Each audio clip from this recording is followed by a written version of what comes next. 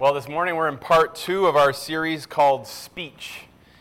And we're looking at 3 of Paul's speeches in the book of Acts. Last week we looked at chapter 14.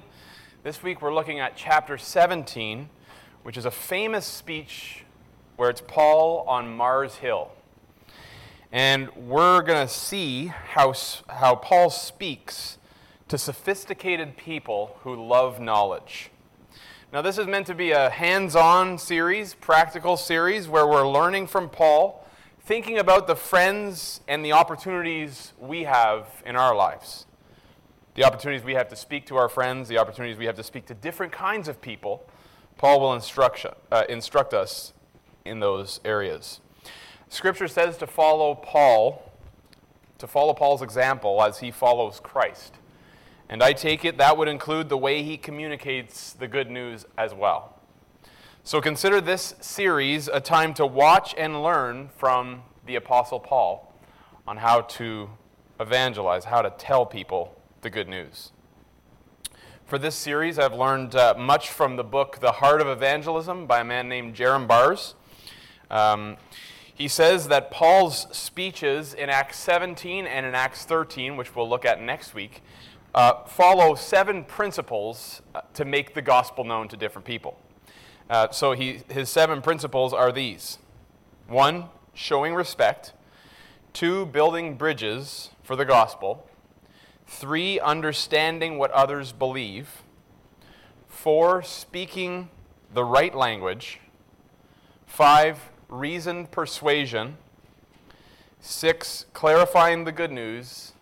And 7, challenging the heart and mind. We'll see Paul doing all these in our text today. So let's read from Acts chapter 17, and we're going to read from verse 16 to verse 34. Now, while Paul was waiting for them at Athens, his spirit was provoked within him, as he saw that the city was full of idols. So he reasoned in the synagogue with the Jews and the devout persons, and in the marketplace every day with those who happened to be there. Some of the Epicurean and the Stoic philosophers also conversed with him, and some said, "What does this babbler wish to say?"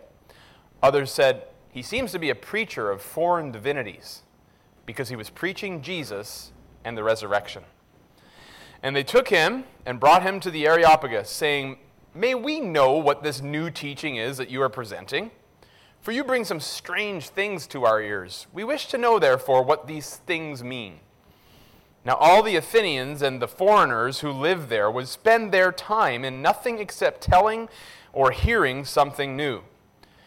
So Paul, standing in the midst of the Areopagus, said, "Men of Athens, I perceive that in every way you are very religious. For as I passed along and observed the idols of your worship, I found also an altar with this inscription, 'To the unknown God.' What therefore you worship as unknown, this I proclaim to you.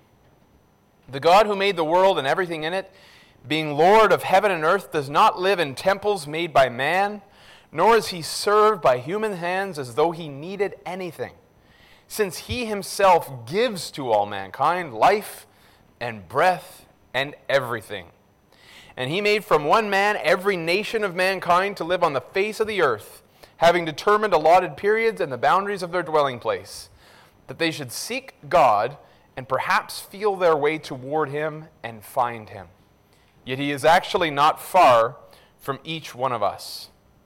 For in him we live and move and have our being, as even some of your own poets have said, for we are indeed his offspring.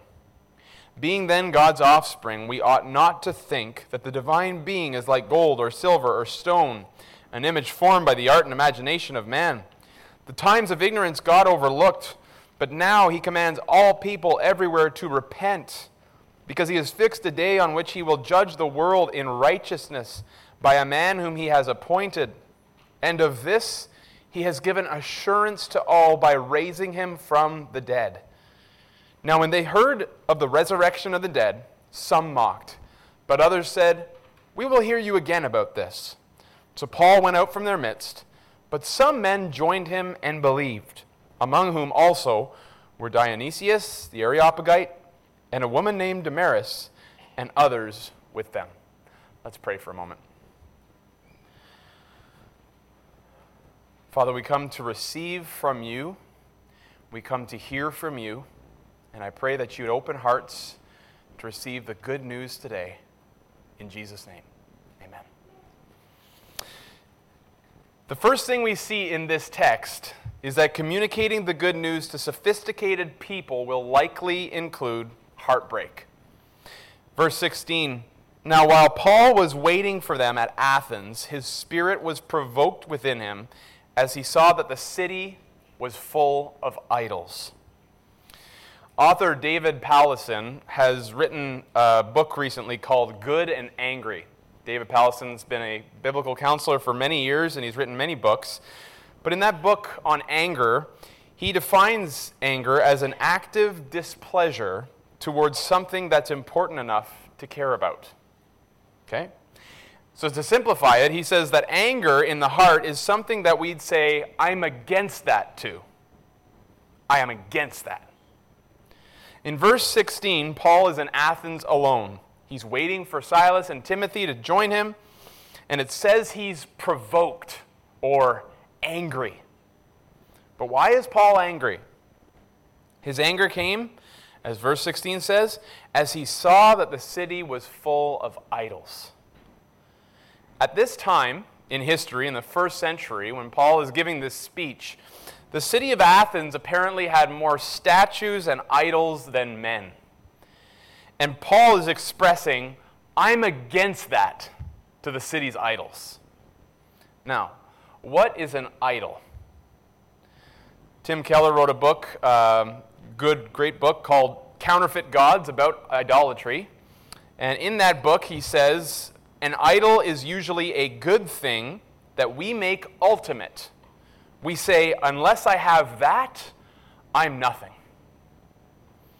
It's something you find your all in, your comfort in. You're living for that. And if you can't get it, you might just end it all. Do you know the idols that your friends are living for? Is it approval? Is it control? Is it video games? Is it fitness? It's usually a good thing that they've made an ultimate thing. And if you're wanting to reach sophisticated people, you'll want to know what it is that they're living for. Maybe it's knowledge. Maybe it's to get a PhD. Can you indicate what the idol of their heart is? Now, before we start pointing fingers at people, let me warn the Christians here. It's easy to inflate our spiritual egos thinking, I'm glad I'm not like those guys over there or those girls over there. I'm glad I'm not like that church over there because we go to church or because we love Jesus. But beware the Pharisee within you. Christians and church members are not Jesus. And Christians and church members struggle and cozy up to idols as well. Listen to this from Tim Keller, who says, the great danger, because it is such a subtle temptation which enables us to continue as church members and feel nothing is wrong, is not that we become atheists, but that we ask God to coexist with idols in our hearts. Friends, the Lord is jealous. He is to be your God if you're a Christian, and you are to be His person. Don't cozy up to idols. Do you know your weaknesses? What idol right now is coexisting with God in your heart? Do you hate your idols? Jesus is the only one able to win your heart back from the idols that are controlling you. He's able to melt your heart once again from the idols that are hardening that heart towards Him. And once He's got your heart back, you're ready to follow Paul and pursue your friends with the message of Jesus. But let us start with ourselves and look in and do a little self-examination on the idols that we're hugging up to. And then, as what happens with Paul, his anger at the idols actually led him to ongoing conversations. He didn't get angry at the people in Athens or withdraw from them. Rather, he entered into some ongoing conversations with them. Look at verse 17 to 21. So he reasoned in the synagogue with the Jews and the devout persons, and in the marketplace every day with those who happened to be there. Some of the Epicurean and Stoic philosophers also conversed with him. And some said, "What does this babbler wish to say?" Others said, "He seems to be a preacher of foreign divinities," because he was preaching Jesus and the resurrection. Paul's routine when he went to a new city was to go to the synagogue, the place where Jewish people worship God, and he'd go to them and tell them the message of Jesus, first to the Jew, then to the Greek. He was flexible. He spoke to Jewish people who had an understanding of the Old Testament, the Hebrew Scriptures. He spoke to God-fearing, devoted people that recognize the Scripture but don't have the heritage of the Jewish people. And he also spoke to philosophers, some from the Stoic school and some from the Epicurean school. Notice that as there is this ongoing conversation between Paul and the philosophers, they're insulting Paul, calling him a babbler, and others say he's preaching a foreign god. So there's some misunderstanding in the crowd about what he's doing. Because as verse 18 says, he was preaching Jesus and the resurrection. What was Paul doing? He reasoned, he conversed, and he dialogued with people back and forth. There was a give and take in this conversation. John Stott notes, he seems deliberately to have adopted the famous Socratic method of dialogue involving questions and answers. Conversation for Paul is a way to know these people. It's also a process. He's learning about what they believe, and he's learning what they believe in order to bring the gospel to the inconsistencies and confront the idols in their heart. Francis Schaeffer was a man, maybe you've heard of him, who was deeply committed to bringing the message of Jesus to different sorts of people.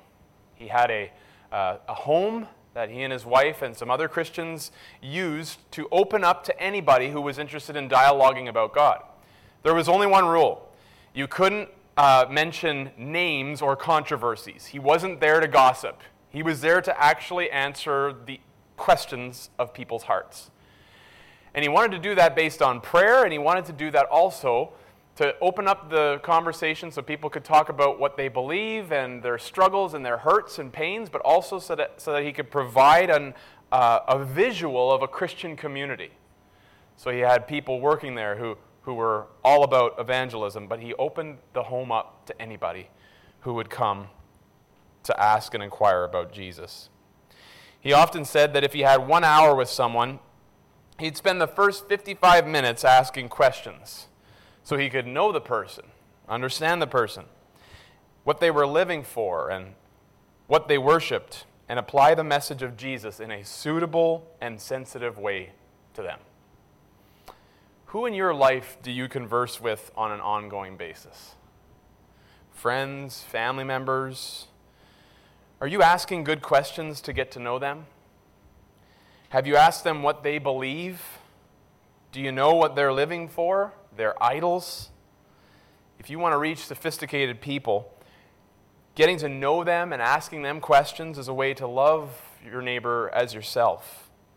And it's how we know where to apply the message of Jesus.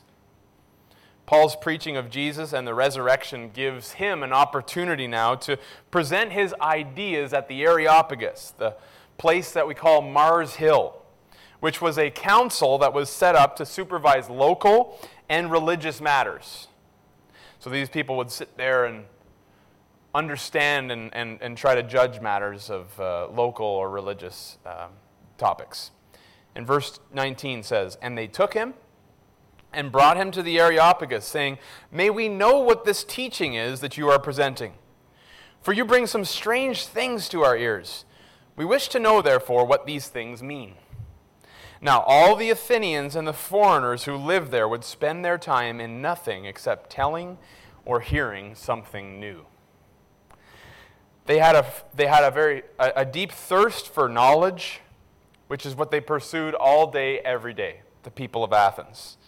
Back then, they didn't have Twitter, they didn't have TV, they didn't have newspaper. Oh, imagine that, eh?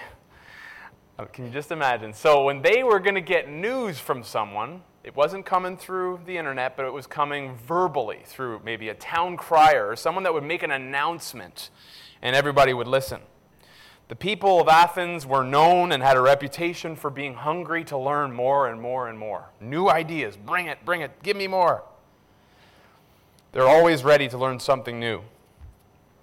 Today, it'd be like someone who's always going to conferences to learn and get more insights. And now learning is a good thing.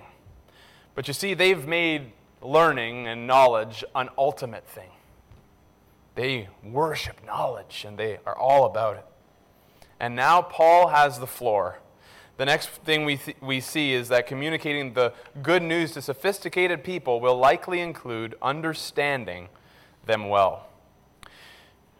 Verse 22, so Paul, standing in the midst of the Areopagus, said, Men of Athens, I perceive that in every way you are very religious. For as I passed along and observed the objects of your worship, I found also an altar with this inscription, To the unknown God. What therefore you worship as unknown, this I proclaim to you.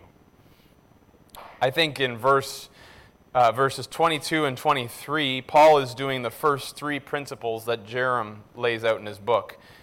He's showing respect, he's building the bridge for the gospel, and he's done his research to understand them well and to understand what they believe. So he's a great example of speaking the truth in love, because he really does care about the people he's addressing, and he's spent time doing his homework on what they believed. He then starts in verse 22 commending them for being religious people.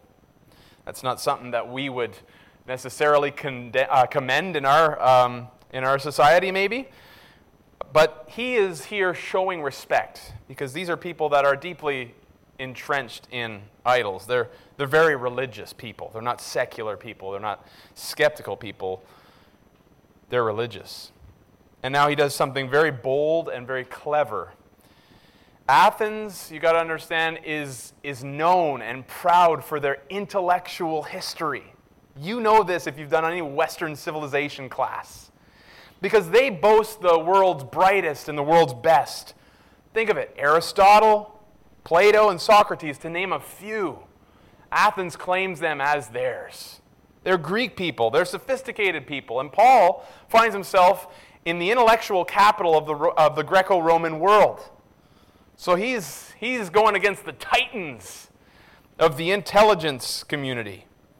And he says, well, men, I commend your dedication. You're religious. You've got beliefs. But I've read one of your altars which says to the unknown God. Apparently there is something, or rather someone, that you don't know. And that's why I've come. I've come to educate you about God.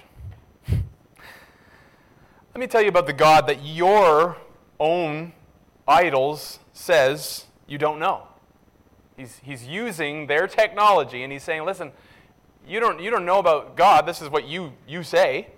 And he's using that against them. Let me tell you about what you're ignorant of.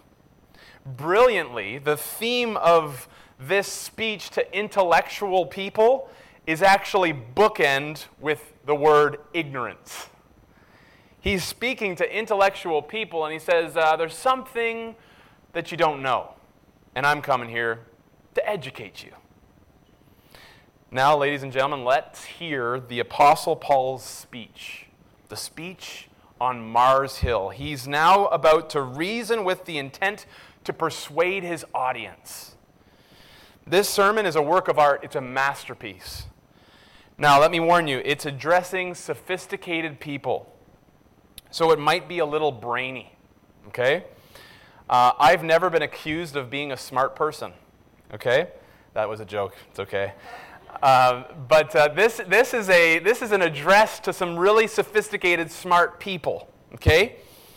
And in this address, we learn that communicating the good news to sophisticated people will likely include explaining God logically. Now, although you might not be a university student doing a master's level courses in philosophy, Paul is speaking very high and sophisticated stuff, but you'll be able to glean some stuff from this speech today. Look at verse 24. The God who made the world and everything in it, being Lord of heaven and earth, does not live in temples made by man. Now, Paul starts his speech with creation as he did in chapter 14, as we saw last week, because the people are not familiar with the Hebrew Scriptures, with the Old Testament Bible. But since he knows the city is flooded with idols that the people made, he basically says in verse 24, God is the maker of everything, and he can't be kept inside a building. He's not crafted with hands. He's the maker of everything. So he's saying God creates life, and he supports the life that he creates, not the other way around. We're on life support, not God. Paul's now going to challenge their obsession with idols by talking about God as the maker of the world and everything in it. He refers to him here as the Lord of heaven and earth. That is to say that he is unique. He is over everything, and he is the owner of everything, including them, which cuts against the desire we all have to live autonomous, independent, free lives. A few years ago, I was talking to a university student who grew up in church, but was now going to university. I was a pastor of young adults, and I really liked hearing how university was going, especially for those that were in first year, because there's a lot all coming at them at once. So I was in this conversation with this young lady, and she said the conversation shocked me, actually. Because although this person grew up in church, I just remember hearing her say a popular phrase as though it were her life verse. Kind of in this conversation, in jest, she says, I do what I want. I do what I want. I was disturbed by that because this girl had grown up in church. She wasn't taking orders from anyone now, including God. Now that she'd gone to now that she'd gone to university, she was now expressing her independence. I do what I want. I don't take answers from anybody. Humanity has a problem. We do what we want. And that's resisting the Lord of heaven and earth.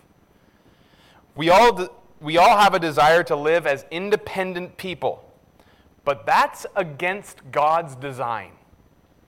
Because God has created us to depend on him, not to be independent from him. He desires for us to live under his lordship.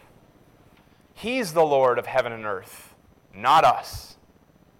Now, if you're into theology and you like digging into things quite deeply, there's a man, theologian that I really respect and enjoy reading. His name is John Frame. And he has said that after searching through the Scriptures, he argues that basically the Scripture has one main theological theme going all throughout, and that is the lordship of God. Hear, O Israel, the Lord is one. If you want to become a Christian, you must confess that Jesus is Lord. So he makes a long argument saying that the main theological theme of Scripture is that God is the Lord. He's the Lord of heaven and earth. And then he breaks that down and says that there are three qualities or attributes of God's lordship. He is the authority. He's an authority, not us. He is in control, and he is present everywhere. And so he says, the lordship of God is the main theme of Scripture.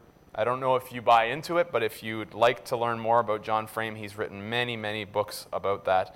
And God is authority, He is in control, and He is present. Now, the question here is to ask this. Do we do what we want, or do we take orders from God? Do we recognize personally that God is in the authority seat, or not? Is Jesus Lord in your life? Paul goes on to say in verse 25, "Nor is He served by human hands as though He needed anything, since He Himself gives to all mankind life and breath and everything." Here, in a calculated way, Paul is going to bring out one of the loftiest qualities of God, one of the greatest, grandest attributes of God. He teaches them about the aseity, or the self-existence of God. So he says, okay, you philosophers, you're into big, grand, high-in-the-cloud ideas and ideologies. Let me tell you something. God doesn't need anything. He's telling them, listen, your idols are all handmade little arts and crafts. It's like you think God needs you. But the living God, He doesn't need anything. He's the one that gives us life and breath and everything. Here He's dropping a bomb on them. He's saying, you got it all wrong. God needs nothing. He doesn't depend on you. God, as John 5:26 says, He has life in Himself. Don't get it backwards. Let it blow your mind. God depends on nobody and nothing. He's independent. He's self-sufficient. Now, the false gods in the Bible, contrast the two, and the false gods in the world religions today, they are needy. They need to be served. They need your money. They want, they take. Not the God of the Bible. Verse 25, "Nor is He served by human hands as though He needed anything." It's common in Christianity to hear the term serving the Lord, which is a term people use that they mean well, absolutely. It usually means doing things in church and caring for others, taking care of people. But let verse 25 guide you. God doesn't need anyone to serve Him. When we serve or worship or sing or give thanks, it's because He's first given to us. He gave us life, so we are to live with gratitude. He's given us Jesus, so we are to give in response to being given to. Note the order is very important here. We're not adding to God. God is not the one that's lacking here. He's not hungry. He's not poor. We're not giving to God. He's not the needy one. We needed Him, and He came through. The God of the Bible is Lord of heaven and earth, and our view of Him must grow. Now, Paul is bringing this theme closer to home. He's saying, as opposed to the impersonal gods that you're making, God is personal and He's close by. So not only is this God high and lifted up, He's Lord of heaven and earth. Not only does this God have life in Himself, independent, self-sufficient, not needing us for anything. Verse 26, He made from one man every nation of mankind to live on all the face of the earth, having determined allotted periods and the boundaries of their dwelling place. In verse 26, we have one of the most powerful verses against racism and ethnic arrogance in the Bible. Paul challenges this attitude at the core because he knew the people he was talking to. They were Greek, and more specifically, they were from Athens. They were conceited people. They had a reputation for looking down their noses at people. They called anyone who wasn't from Athens barbarians. Listen to Jerram Barrs as he comments on this. The Athenians believed they were a superior race, God's gift to humanity. They looked down on other peoples as arrogant children and slaves who needed to learn from their Athenian wisdom. Paul, in contrast, told them that the human race is one, that it has a common ancestry. Paul says, don't you get it? All of humanity comes from one man, Adam, and one woman, Eve, and God created them. And all the nations or the ethnicities of the world were created by God, and God has determined their times of living, their periods of power, the nations, and their physical boundaries. This is a truly mind-blowing verse. But don't miss the major point of contact Paul's going for here. He says all humans come from God and have been placed to live on this earth by His design in the neighborhoods that they're located in. There is no supreme ethnicity on this earth. Absolutely not. Humanity is one race. We can trace our origins back all the way to Adam and Eve. Every one of us can. Paul is teaching the dignity of human beings here. A teaching we need to be reminded of over and over and over again. Because thinking we're superior isn't just a problem for Greek people in the first century. Humans are always trying to prove their supremacy, aren't they? They're the supreme race. But hear this loud and clear.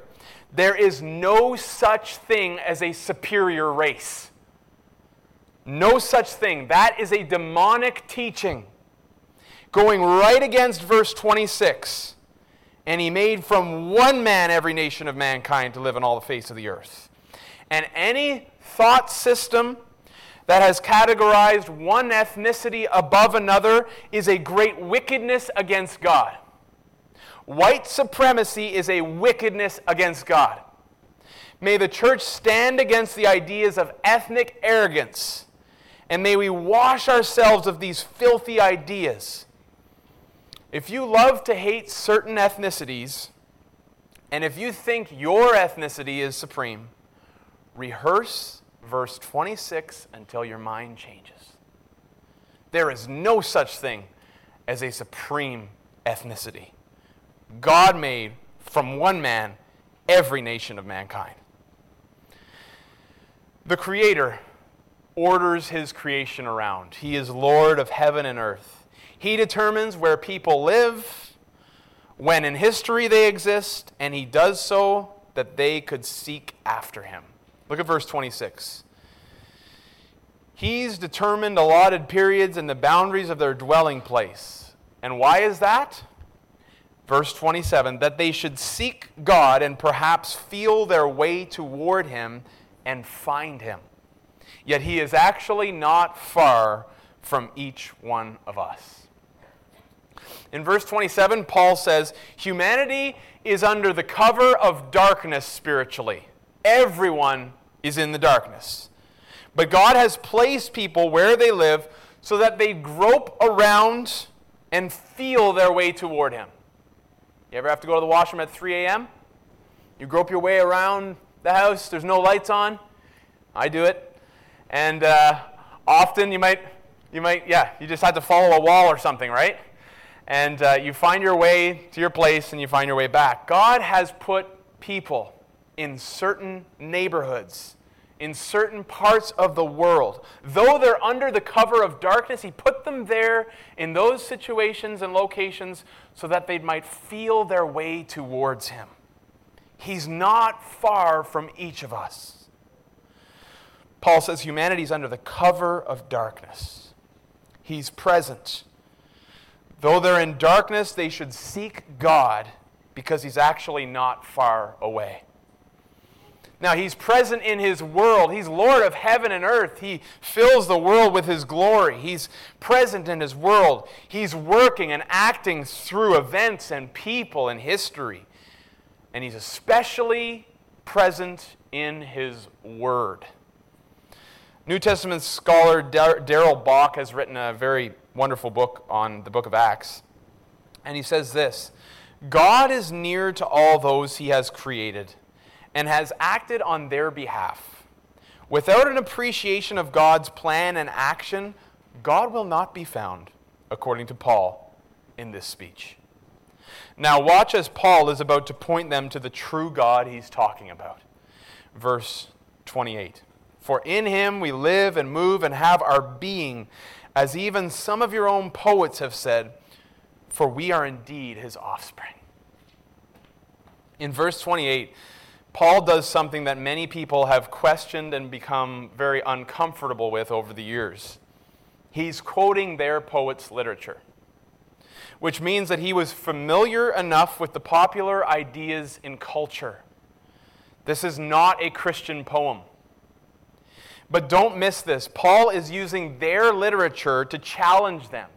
He's speaking and making his point with their writings, because they're not familiar with the Bible. So quoting the Bible wouldn't help them bring home this point. But he's learned their language. He's actually speaking their language because he cares about them and he wants to win their hearts to Jesus and the resurrection. He's quoting a poem written by a man named Epimenides from the island of Crete. He also quotes this poem in the book of Titus. You might recall these words. The poem is about Zeus, who is the king and the father of all the gods, according to their perspective. Okay? This is the quote. They fashioned a tomb for thee, O holy and high. The Cretans, always liars, evil beasts, slow bellies. But thou art not dead. Thou art risen and alive forever, for in thee we live and move and have our being. How long do you think it took Paul to prepare for this speech? I bet he was up many nights, praying, preparing, quoting, writing things down, because this is a tightly packaged message. It's a masterpiece. And here's why. What is he doing here? Don't fall asleep on me, friends.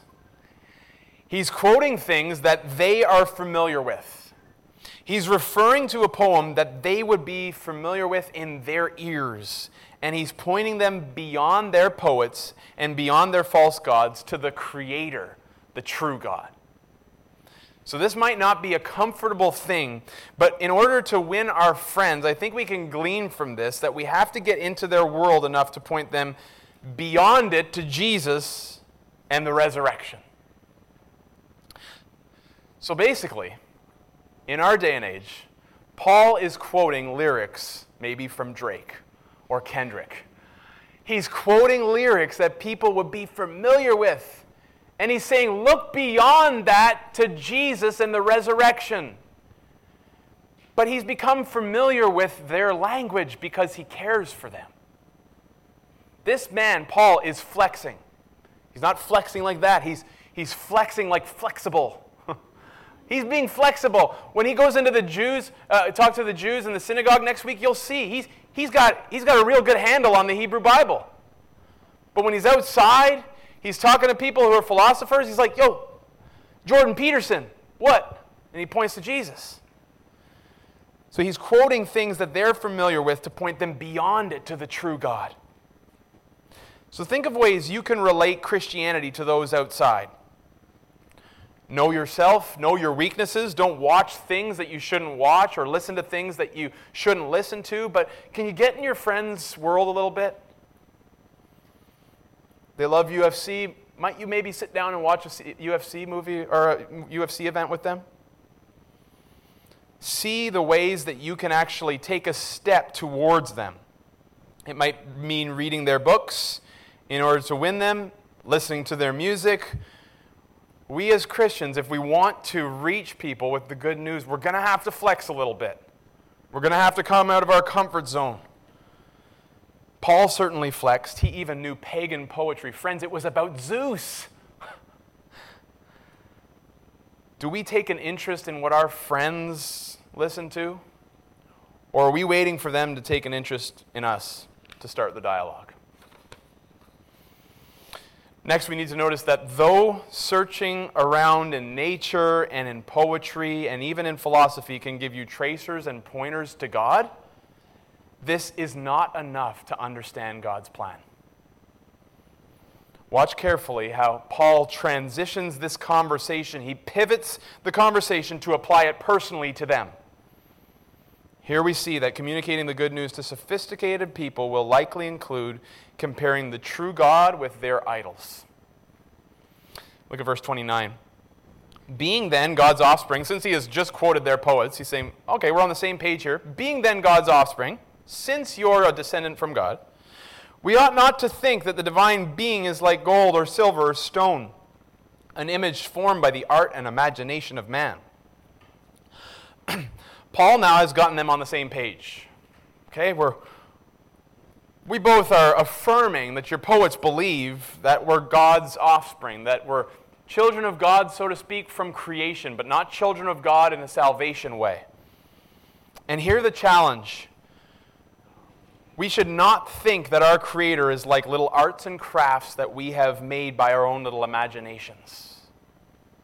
Your view of God is too small. He's the Creator. He's the owner. He formed us. He formed you. Not the other way around. You can't put this God in a little room and close him in. You can't contain this God. He's present everywhere all the time. He's the Lord of heaven and earth. I wonder if Paul had Isaiah 42, verses 5 through 8 in mind as he was preparing for this speech. Thus says God, Isaiah 42, the Lord who created the heavens and stretched them out, who spread out the earth and what comes from it, who gives breath to the people on it and spirit to those who walk in it. I am the Lord, I have called you in righteousness. I will take you by the hand and keep you. I will give you as a covenant for the people, a light for the nations, to open the eyes that are blind, to bring out the prisoners from the dungeon, from the prison those who sit in darkness. I am the Lord, that is my name.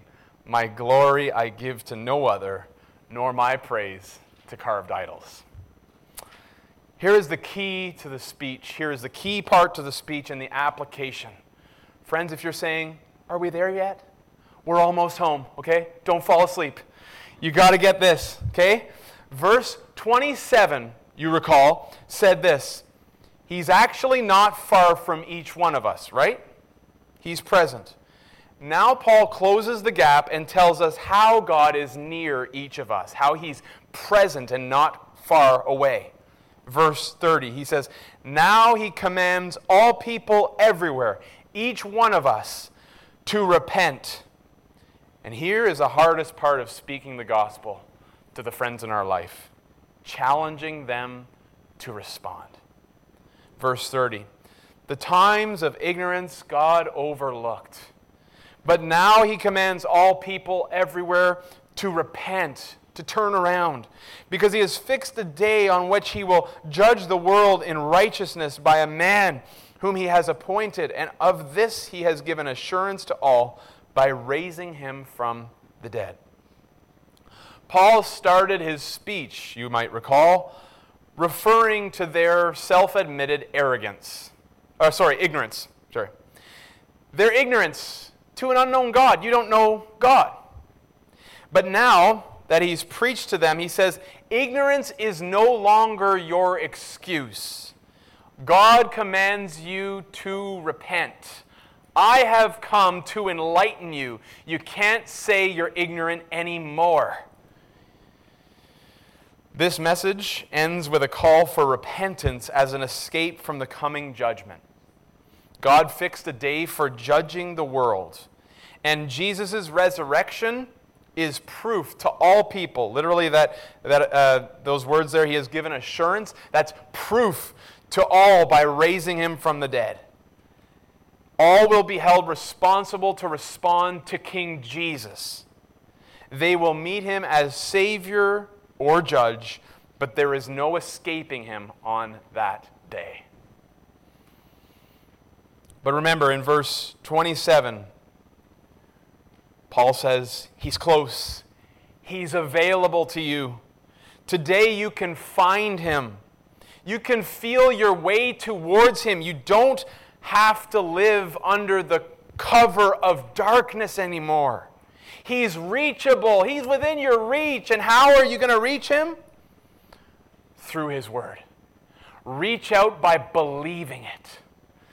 Listen to Paul in Romans 10. Romans 10, Paul says this, something very similar.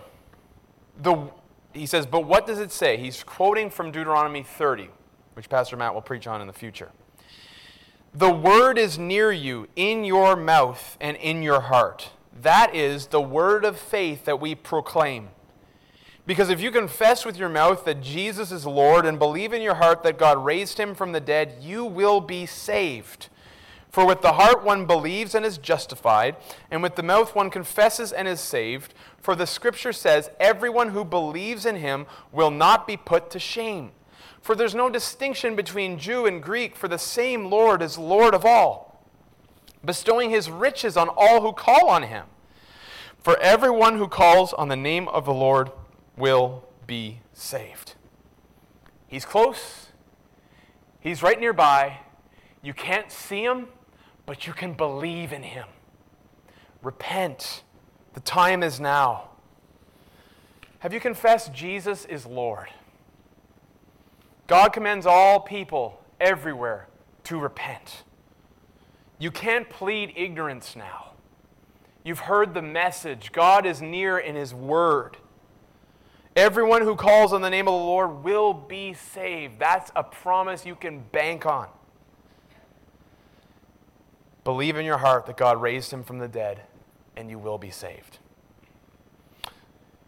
And here is probably Paul's most challenging point, the resurrection of Jesus. The Greeks had a popular play called Eumenides, where the god Apollo said, but once the dusk drinks down a man's blood, he is gone once for all. No rising back, which literally means there is no resurrection. No spell sung over the grave can sing him back. Not even Father can. That is Zeus, the father of gods. Paul now is landing the plane right on the runway. They don't believe in the resurrection at all. The poem, the plays that they love explicitly states there is no resurrection. And now Paul comes and says, you're going to be judged on that day, one day, and history shows very clearly that God raised Jesus from the dead. That's proof there's a fixed day for judgment. He now, at this point, has gutted their belief system, leaving them in a corner. And the only place for them to go in safety is to Jesus. Paul was a skilled preacher. Listen to Jerram Barrs as he helps us to understand the significance of Paul's challenge here. Paul's challenges were spoken to the beliefs and convictions that were at the heart of what it meant to be Greek, and above all, Athenian. These cherished notions were their glory and their pride. Paul's purpose was to bring them to a point where they would begin to question their most precious assumptions about themselves and to doubt what they had believed. Only when this happened would they be humbled before God, turn away from what had captured their devotion and turn instead to Jesus as their sole hope and confidence before God. Christ must be their wisdom, their source of boasting, the one who gives them a sense of identity, their secure anchor for eternity. The book of Acts is a realistic book. It's true history. And people responded then as they still do now. Here, the resurrection has hit the people right between the eyes, and they respond to it differently, which teaches us that communicating the good news to sophisticated people will likely include mixed reviews. Verse 32, now when they heard of the resurrection of the dead, some mocked, but others said, we will hear you again about this. So Paul went out from their midst. But some men joined him and believed, among whom also were Dionysius the Areopagite, and a woman named Damaris, and others with them. So the resurrection of Jesus Christ from the dead had divided the crowd into three groups. And I propose to you that it does the same today. Some mock, some want to hear him again about this, and some believed. There were mockers, inquirers, and believers. What group do your friends belong to? What group do your co-workers belong to? What group do you belong to? If you're communicating the good news to sophisticated people, the goal is to persuade them to believe in Jesus. Now, we don't coerce anybody into the kingdom. We're not trying to force them to believe. We seek to persuade logically, lovingly, and it's ultimately God that opens the heart so that they'd have a change of heart and a desire to want the precious, beautiful Jesus. Have you been persuaded? Are you a believer? Believe on the Lord Jesus Christ, and you will be saved. Let's pray.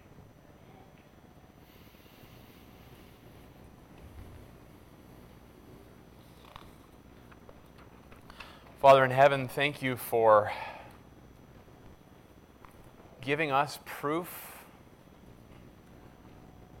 of your existence and of that day where you've fixed for all people to be judged. You've given us proof through the concrete historical event of the resurrection of Jesus. I pray if people are struggling with the resurrection that they'd make it known, that they'd chat with others afterwards. And I pray, Lord, that you'd open hearts to embrace and to believe this truth about Jesus. In Jesus' name.